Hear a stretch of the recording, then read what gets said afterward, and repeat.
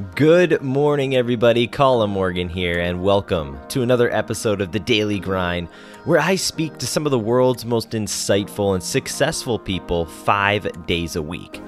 The goal of the show is simple: to show you how these people think, act, and the steps they took to get where they are, to hopefully inspire some of you listening to follow in their footsteps. This show is for people who want to learn, who want to grow and develop, and who are willing to lay it on the line and grind for what they want. Welcome, everyone, to The Daily Grind.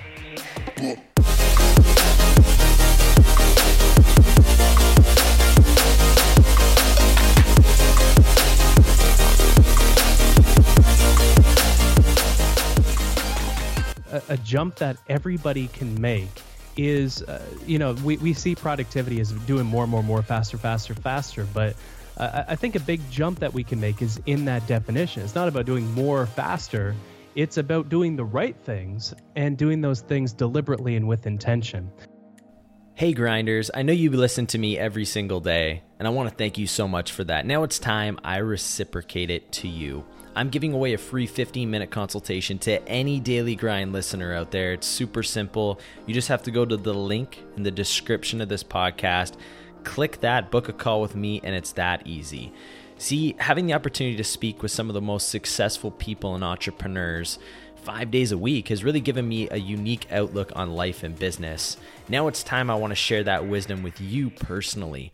So go ahead, in the description of this podcast, you're going to see a link there to book a free 15-minute call with me. Click on that, sign up. There's nothing to it. I just want to hear where you're at and how potentially I could either help you or put you in touch with one of the people in my database to help you. So go ahead, link in the description, click that, and I'll talk with you soon. Joining us today on The Daily Grind is Chris Bailey. Chris is a productivity expert and international best-selling author of The Productivity Project, which has been published in 11 languages. His second book, Hyperfocus: How to Be More Productive in a World of Distraction, was published in 7 languages at launch. Chris writes about productivity at alifeofproductivity.com and speaks to organizations around the globe on how they can become more productive without hating the process. To date, he has written hundreds of articles on the subject of productivity and has garnered coverage in the media as diverse as the New York Times, the Wall Street Journal, New York Magazine, the Huffington Post, Harvard Business Review, TED, Fortune, Fast Company, and Lifehacker. Everyone, really be sure to sit back on this episode, dive deep, and enjoy today's episode with Chris Bailey. Well, Chris Bailey, welcome to The Daily Grind. How are you doing today? I'm good, man. How are you doing? A fellow Canadian. 2 Canadians chatting today. Who would have thought? Hey, who would have thought? Who would have thought, bud? Well, thanks so much for jumping on the show, Chris. And if you wouldn't mind, just kind of in your own words for some audience members being first introduced to you today, just kind of expanding on your intro and sharing a bit more of who you are and what you do. Yeah, for sure. So I'm a big nerd about productivity of all things. I feel some people have normal interests, but this has been at the backdrop of everything I've done since high school, I think. So high school, I tried to get as much done in as small of amount of time as possible, still get the A grades while creating more time for just being lazy outside of school. That continued through university up to the point where I graduated and I got a couple job offers. But I thought, if there's ever a time when I could experiment with something that's meaningful to me, it was then. So I said no to the job offers. I spent a year of my life experimenting with and researching and interviewing people about productivity, and that racket has continued on to this day. That project found an audience, and that audience continues to grow, and it turned into my first book that was called The Productivity Project, and now the second book just came out, which is called Hyperfocus: How to Be More Productive in a World of Distraction. So yeah, I'm lucky that I get to do what I do. No doubt. So what do you think attracted you so much to productivity so early in your life? I think like when you mention the word productivity, what comes to mind for most people is something that's so cold and corporate and all about efficiency and effectiveness, whatever the hell those terms actually mean. But for me, what's driven me, and it might sound weird coming from a quote unquote productivity expert, is I'm a very lazy person. I like to veg out. I'm big into relaxation. I love to read in my spare time. I love to knit. Knitting is one of my favorite hobbies. I think it's one of the Really? most underrated hobbies in the world. I love to meditate, drink green tea, go to coffee shops, eat nice meals. So like I want more time for this stuff. I don't want to just be working longer hours. I want to get everything I have to do done in a smaller amount of time, so I have more time for what's actually meaningful to me, which is the life that I want to live. But luckily the work has become more meaningful alongside that. So that I think everybody, it's fascinating. It's a fascinating question because everybody comes at this idea of productivity from a totally different perspective. Some people want to make more money. Some people want to be well recognized in their field. But other people like me, they want money and they want the recognition, but ultimately I'm just a very lazy person. And, kind of because I think most people want to be productive, right? And you've done the research to determine, the best ways in doing that. What are some things that, the listeners, even myself, can do today, which can help us become more productive? What are some things we don't know about productivity? Yeah. Some practical, tactical things. I think a jump that everybody can make is, we see productivity as doing more, faster. But I think a big jump that we can make is in that definition. It's not about doing more faster. It's about doing the right things and doing those things deliberately and with intention. And so a lot of that involves slowing down. A lot of that involves becoming less stimulated as we work. And so I talk about it in this book a little bit, where on average, when we're working in front of a computer, we only focus on one thing for 40 seconds before we switch to doing something else. And interesting. If we have, it's really like we don't realize how fragmented our attention is. If we have Slack open at the same time, it lowers to 35 seconds, and the same is true with any IM client. And so I think a big place to start is lowering that level of stimulation, especially if you're a business owner. You're able to think more deeply and more clearly when your mind is less stimulated because you seek out novel stimulus less often, and you're able to think about one thing and focus on one thing for a bit longer. And so that's what I'm a big fan of, taming the distractions around us, becoming less stimulated, maybe starting the day off with, I love reading a physical newspaper. I get the New York Times here in the small town that I live in. And so I don't read the app on my iPad. Instead, I just pick up the newspaper. I get to think, I get to make notes. And every morning I also set 3 daily intentions. So when that day is done, what 3 things will I want to have accomplished? And so it's a kind of clarifying ritual at the same time. So, a couple tactical things, make the jump to productivity isn't about what we produce. It's how much we accomplish at the end of the day. And the best way to get there is by working with deliberateness and with intention. But we also have to slow down a bit. It's kind of the paradox of productivity, where we don't become more productive by becoming more reactive and working faster. We become more productive by bringing that deliberateness to our work. And so that involves getting to a lower state of stimulation and setting intentions. Do you think a part of that is like the environment that we're in? Because like say we're doing work on a computer, you have all these distractions around you, right? You can jump on Facebook, you can jump on LinkedIn, you can check out your phone. So a step would be maybe to get out of your environment and maybe do something in a place where there are less distractions? That's kind of the ironic thing, isn't it? You ask somebody where they're the most productive, and few people say the office. People say the coffee shop. Or they say at home at the kitchen table before the kids have waken up. And I think it's important to mix up our environment, but also to modify it, because the cues that we're surrounded with, they're kind of reminders that a whole other digital world awaits us somewhere else. And I would say that there's a big overlap. And see, I'm a big fan of technology and things like that. There would be a big overlap between people who listen to podcasts and people who are really into technology. And I would kind of question that idea as well and ask, okay, when was the last time I didn't look at a screen? When was the last time I felt legitimately bored? Because, I think a lot of it is that environment, the devices that we're surrounded with. And so modifying them right now, my phone is in another room, my tablet's in another room, my computer, the distractions blocker isn't on because, it's hard to be distracted on Twitter with a big microphone in front of me. But I think this is something that we can all do, is modify this environment so that it's more conducive to focus. And so the things in it don't occupy our full attention. Looking around me right now, I've got plants in the office here. I've got a piano, meditation cushion. My turtle Edward is basking on his rock. I have a big whiteboard, paintings, things like that. So, things that don't consume my full attention if I'm looking for something to procrastinate on writing something. And so I think that's another key, is what surrounds you so often directs your focus toward it. And so modifying those things is essential too. And you had mentioned, you set intentions. You set your 3 intentions throughout the day. Yeah. Are these sort of is this like goal setting, or is this, more of a long-term vision? Like this is the intention I set for today. Here's where I want to be. Or is it more for what you want to accomplish in the day?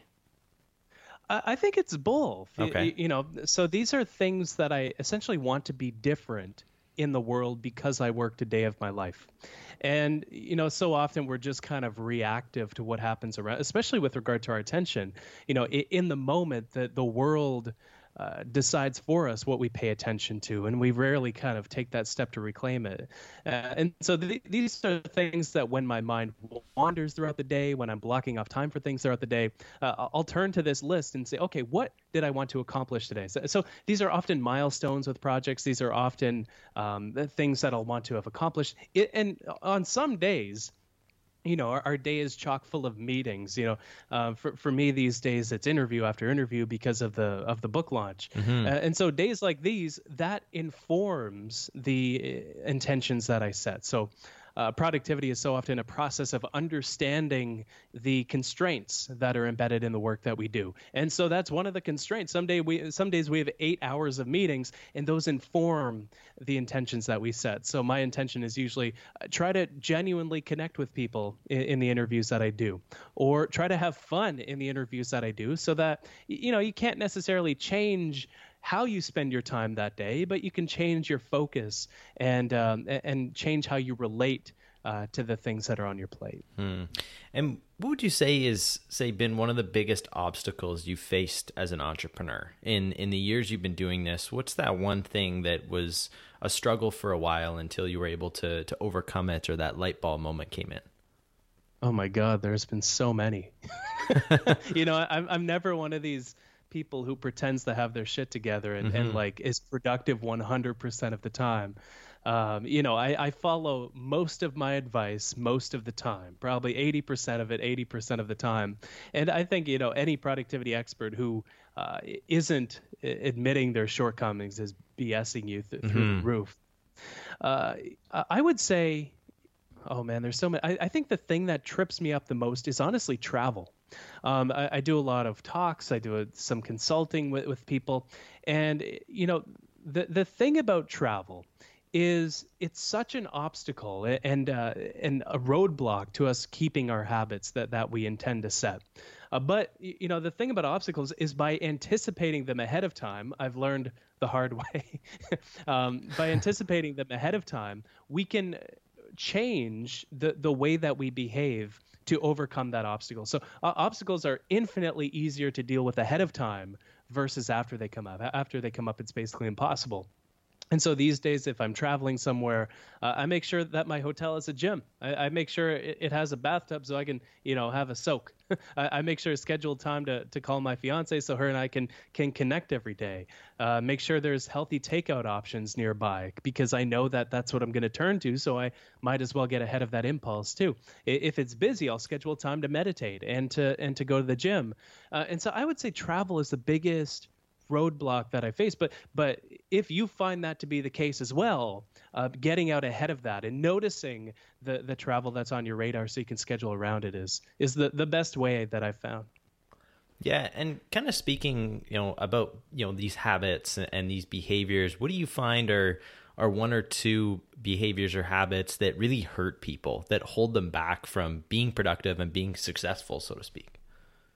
I think using your email inbox as a to-do list is one of the worst habits that you could possibly have, because it's one of these moments where we allow the world to control our actions instead of us ultimately choosing and controlling what we spend our time and attention on. And this is not to say that we have 100% of control over our schedule 100% of the time. So often we don't. Like if we're at a conference, that's a great example of the day being scheduled for us. But we always have some control. And so I think it's so critical to take a step back. I think another roadblock, and this is something that I'll shout from the rooftops, is that people don't know what the most vital tasks are in the work that they do. And so here's an activity. It'll take you 5 or 10 minutes, but it'll be probably the most productive 5 or 10 minutes you'll ever spend.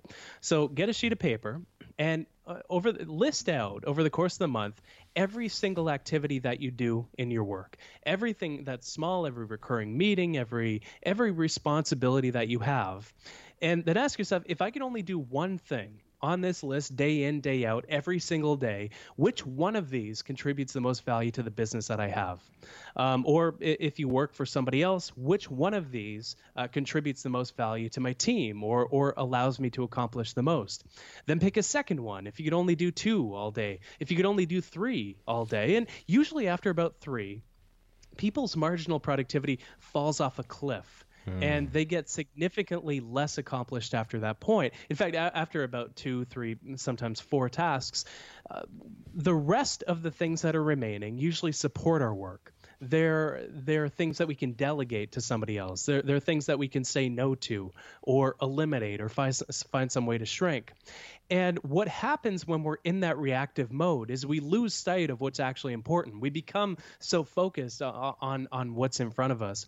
And this is something that I love to write about it in the second book too, is our attention gravitates to anything that's one of 3 things: anything that's pleasurable, anything that is threatening, or anything that's novel. And so we even have a novelty bias embedded within our minds, where each time we focus on something new and novel, our brain releases a hit of dopamine, the pleasure chemical, that rewards us for straying our attention to something else. And so this is what the uphill battle is that we have to combat every day, is the fact that the world hijacks our attention because it takes advantage of these 3 magnets. And so we need to get ahead of that.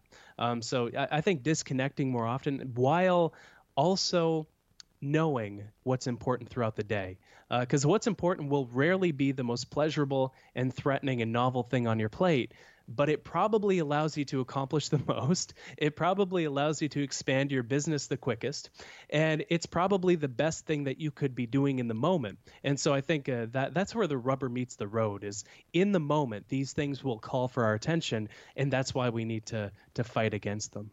Totally. And one thing that's just so cringeworthy for me, Chris, is when people tell me all the time, like, you know how you ask people, like, hey, John, like, how you doing?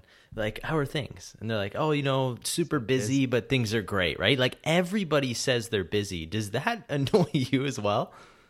Yeah, because I'm never busy, because I know what's important and I spend my time on that. I don't flood my schedule with pointless things. Whenever somebody says they're busy, they're probably working on things that are meaningless and pointless. Yeah, that's what I've come to know.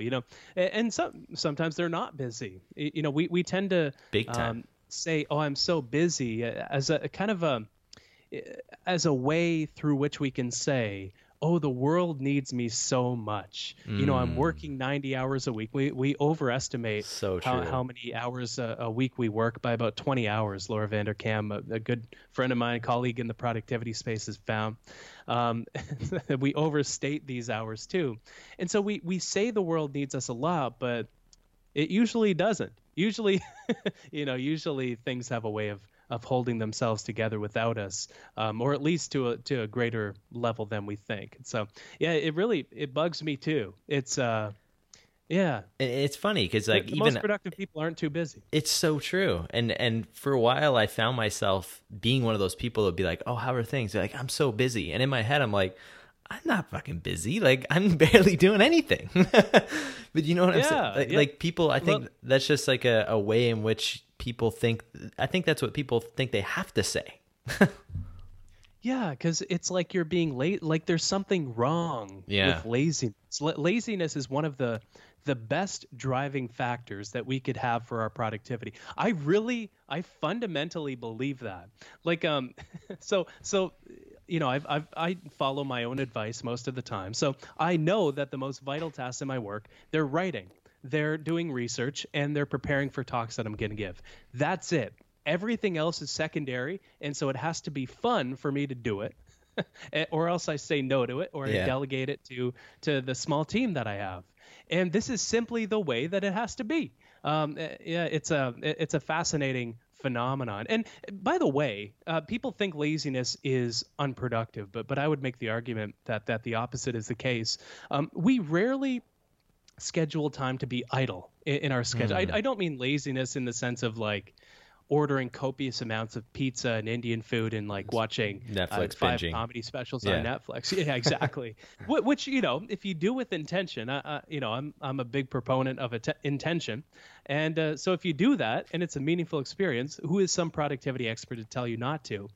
But I mean laziness in the proper idleness sense, and so we rarely have idle time where we just kind of let our mind be. We let our attention rest.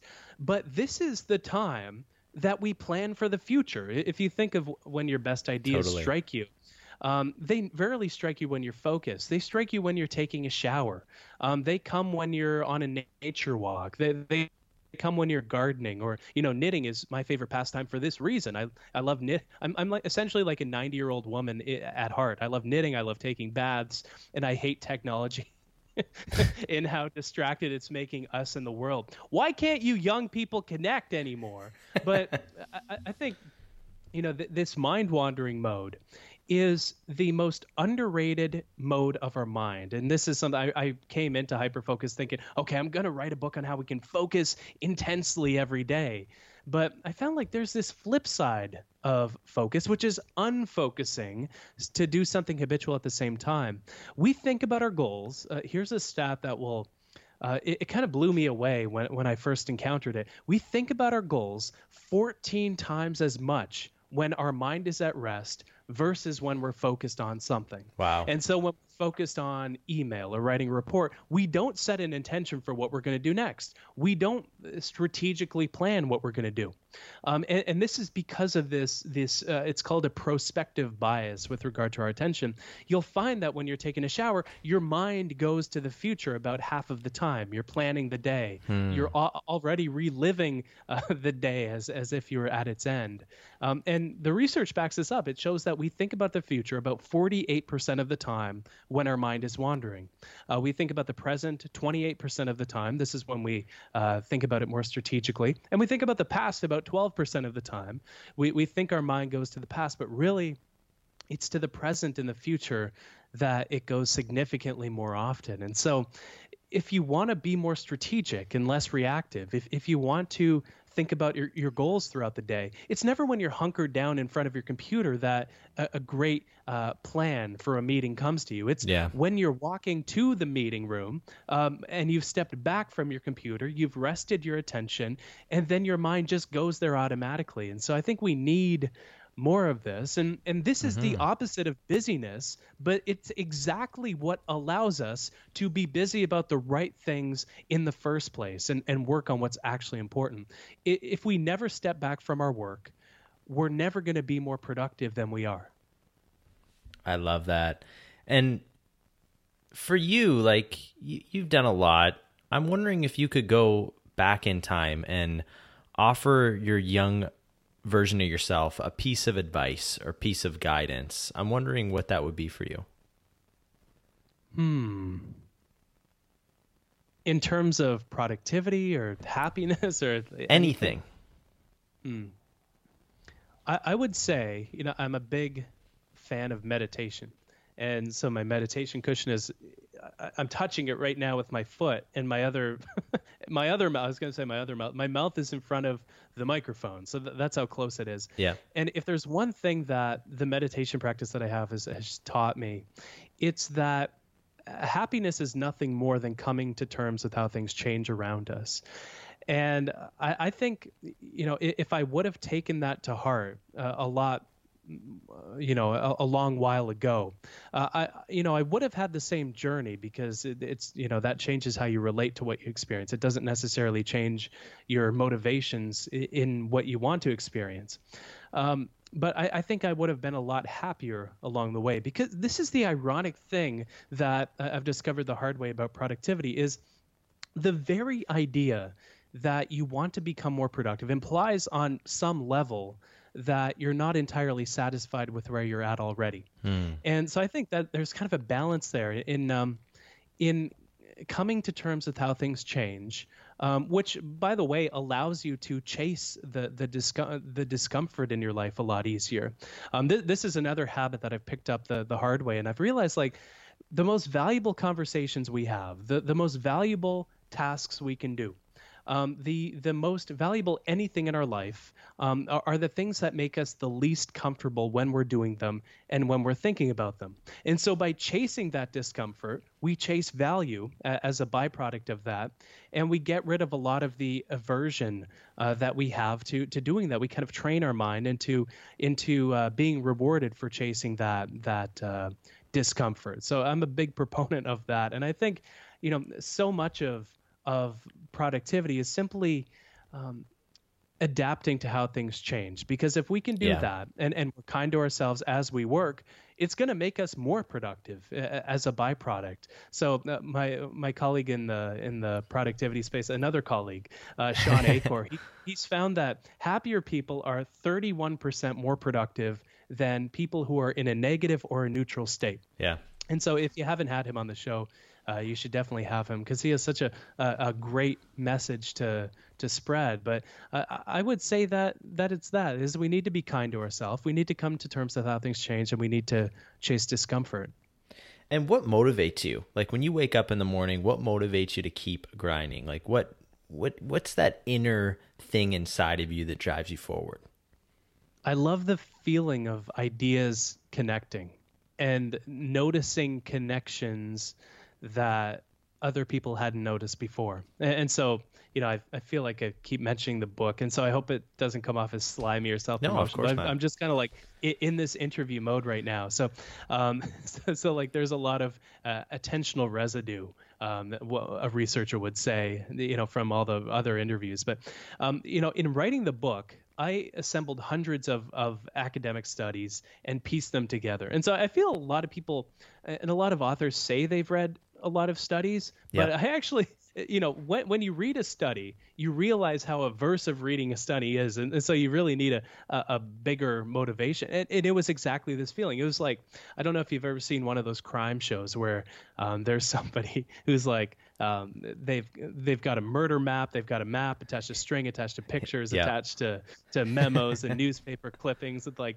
headlines that are cut up into individual letters. That was like the state of my office, but instead of solving a murder, it was figuring out why the hell I was so distracted every day. I was figuring out why I couldn't follow my own advice on how we should focus as somebody who makes his living as a productivity expert. And the thing that drove me further and harder than anything else in that process, because there was a point where I stopped caring if the book would be successful, because it was just so fun to piece together ideas that other people hadn't before, realizing that there's a flip side of focus, that the power of unfocusing, realizing that being distracted isn't our fault, realizing all these different things as it relates to our attention. I think this is what drives me for more than anything extrinsic. The extrinsic stuff is kind of a byproduct of that deeper motivation. I'm just like so curious about this stuff that I can't help but continue looking at it. Yeah, it's the passion, sounds like, is what drives you forward. Well, I hope so, because I would have lost my motivation a long time ago. For you, Chris, like, I think it's important to not only share the good, but maybe some things that you are, say, struggling with now. So I'm wondering, say there was a magic genie that could come into your business or help you with one or two things. I'm wondering what they would help you with. I think the big one right now, because let me looking at my calendar this week. Yeah. I had 15 interviews yesterday. I've got a bunch today, like radio tours, press tours, shit like that. And so I'm a very like shy person by my nature. I'm introverted. I'd rather be curled up with a book than like touring all over the map. Yeah. And so if there was is it you, Colin, that's the magical genie, or is it you know what? It could be. Yeah. Yeah. Wow. So my one wish from you, Colin, is to have unlimited energy going from interview to interview and not have to be so tired after. And I don't have to it's not like I'm totally burnt out. I feel like I definitely would be if if this were something, it was like I was just writing a book for boosting my consulting revenue or some shit like that. Yeah. But like this is something I'm actually curious about, actually interested in. And so that would be my one wish. But I feel like it's such a posh wish. It's like I don't like it's a byproduct of being lucky and having pieced together these ideas, which is a privilege. So I don't feel like I should be wishing away the privilege that I've had either. But that would be my one thing, I think. Love it. And now, Chris, the way we end the show here is I give you the floor and you have the opportunity today to share with our audience the thought of the day. So one thing or one thought that we can all go home with today. Oh, man. I would say the one thought that we should all take away is that the state of our attention determines the state of our lives. If we're distracted in each moment, a moment never exists in isolation. It exists within the broader context of our life. And so if we're distracted in each moment, these moments accumulate day by day, week by week, month by month, year by year, to create a life that is distracted and in which we feel overwhelmed and pulled in 1,000 different directions. But really, we're allowing ourselves to be pulled in 1,000 different directions in each moment, which creates this feeling. And I would say that the exact opposite is the case when we focus on what's productive in each moment, not productive in the cold corporate sense, but productive in focusing on the things that allow us to accomplish the most. And we also focus on what's meaningful in our lives, a conversation with a loved one, a coffee date with an old friend, a newspaper that we're reading in the morning, a new pattern that we're knitting, a podcast that we're listening to, a thing that we're painting, whatever it happens to be. The state of our attention determines the state of our lives. And the more productive and meaningful things we choose to focus on, and the more we simplify our attention so we're not feeling overwhelmed, the more satisfied we'll be with our lives overall. And so, that would be the one thing that I would recommend to people is if you feel overwhelmed, look to your attention and look at how overwhelmed your attention is in the moment, because I think you will find some curious connections.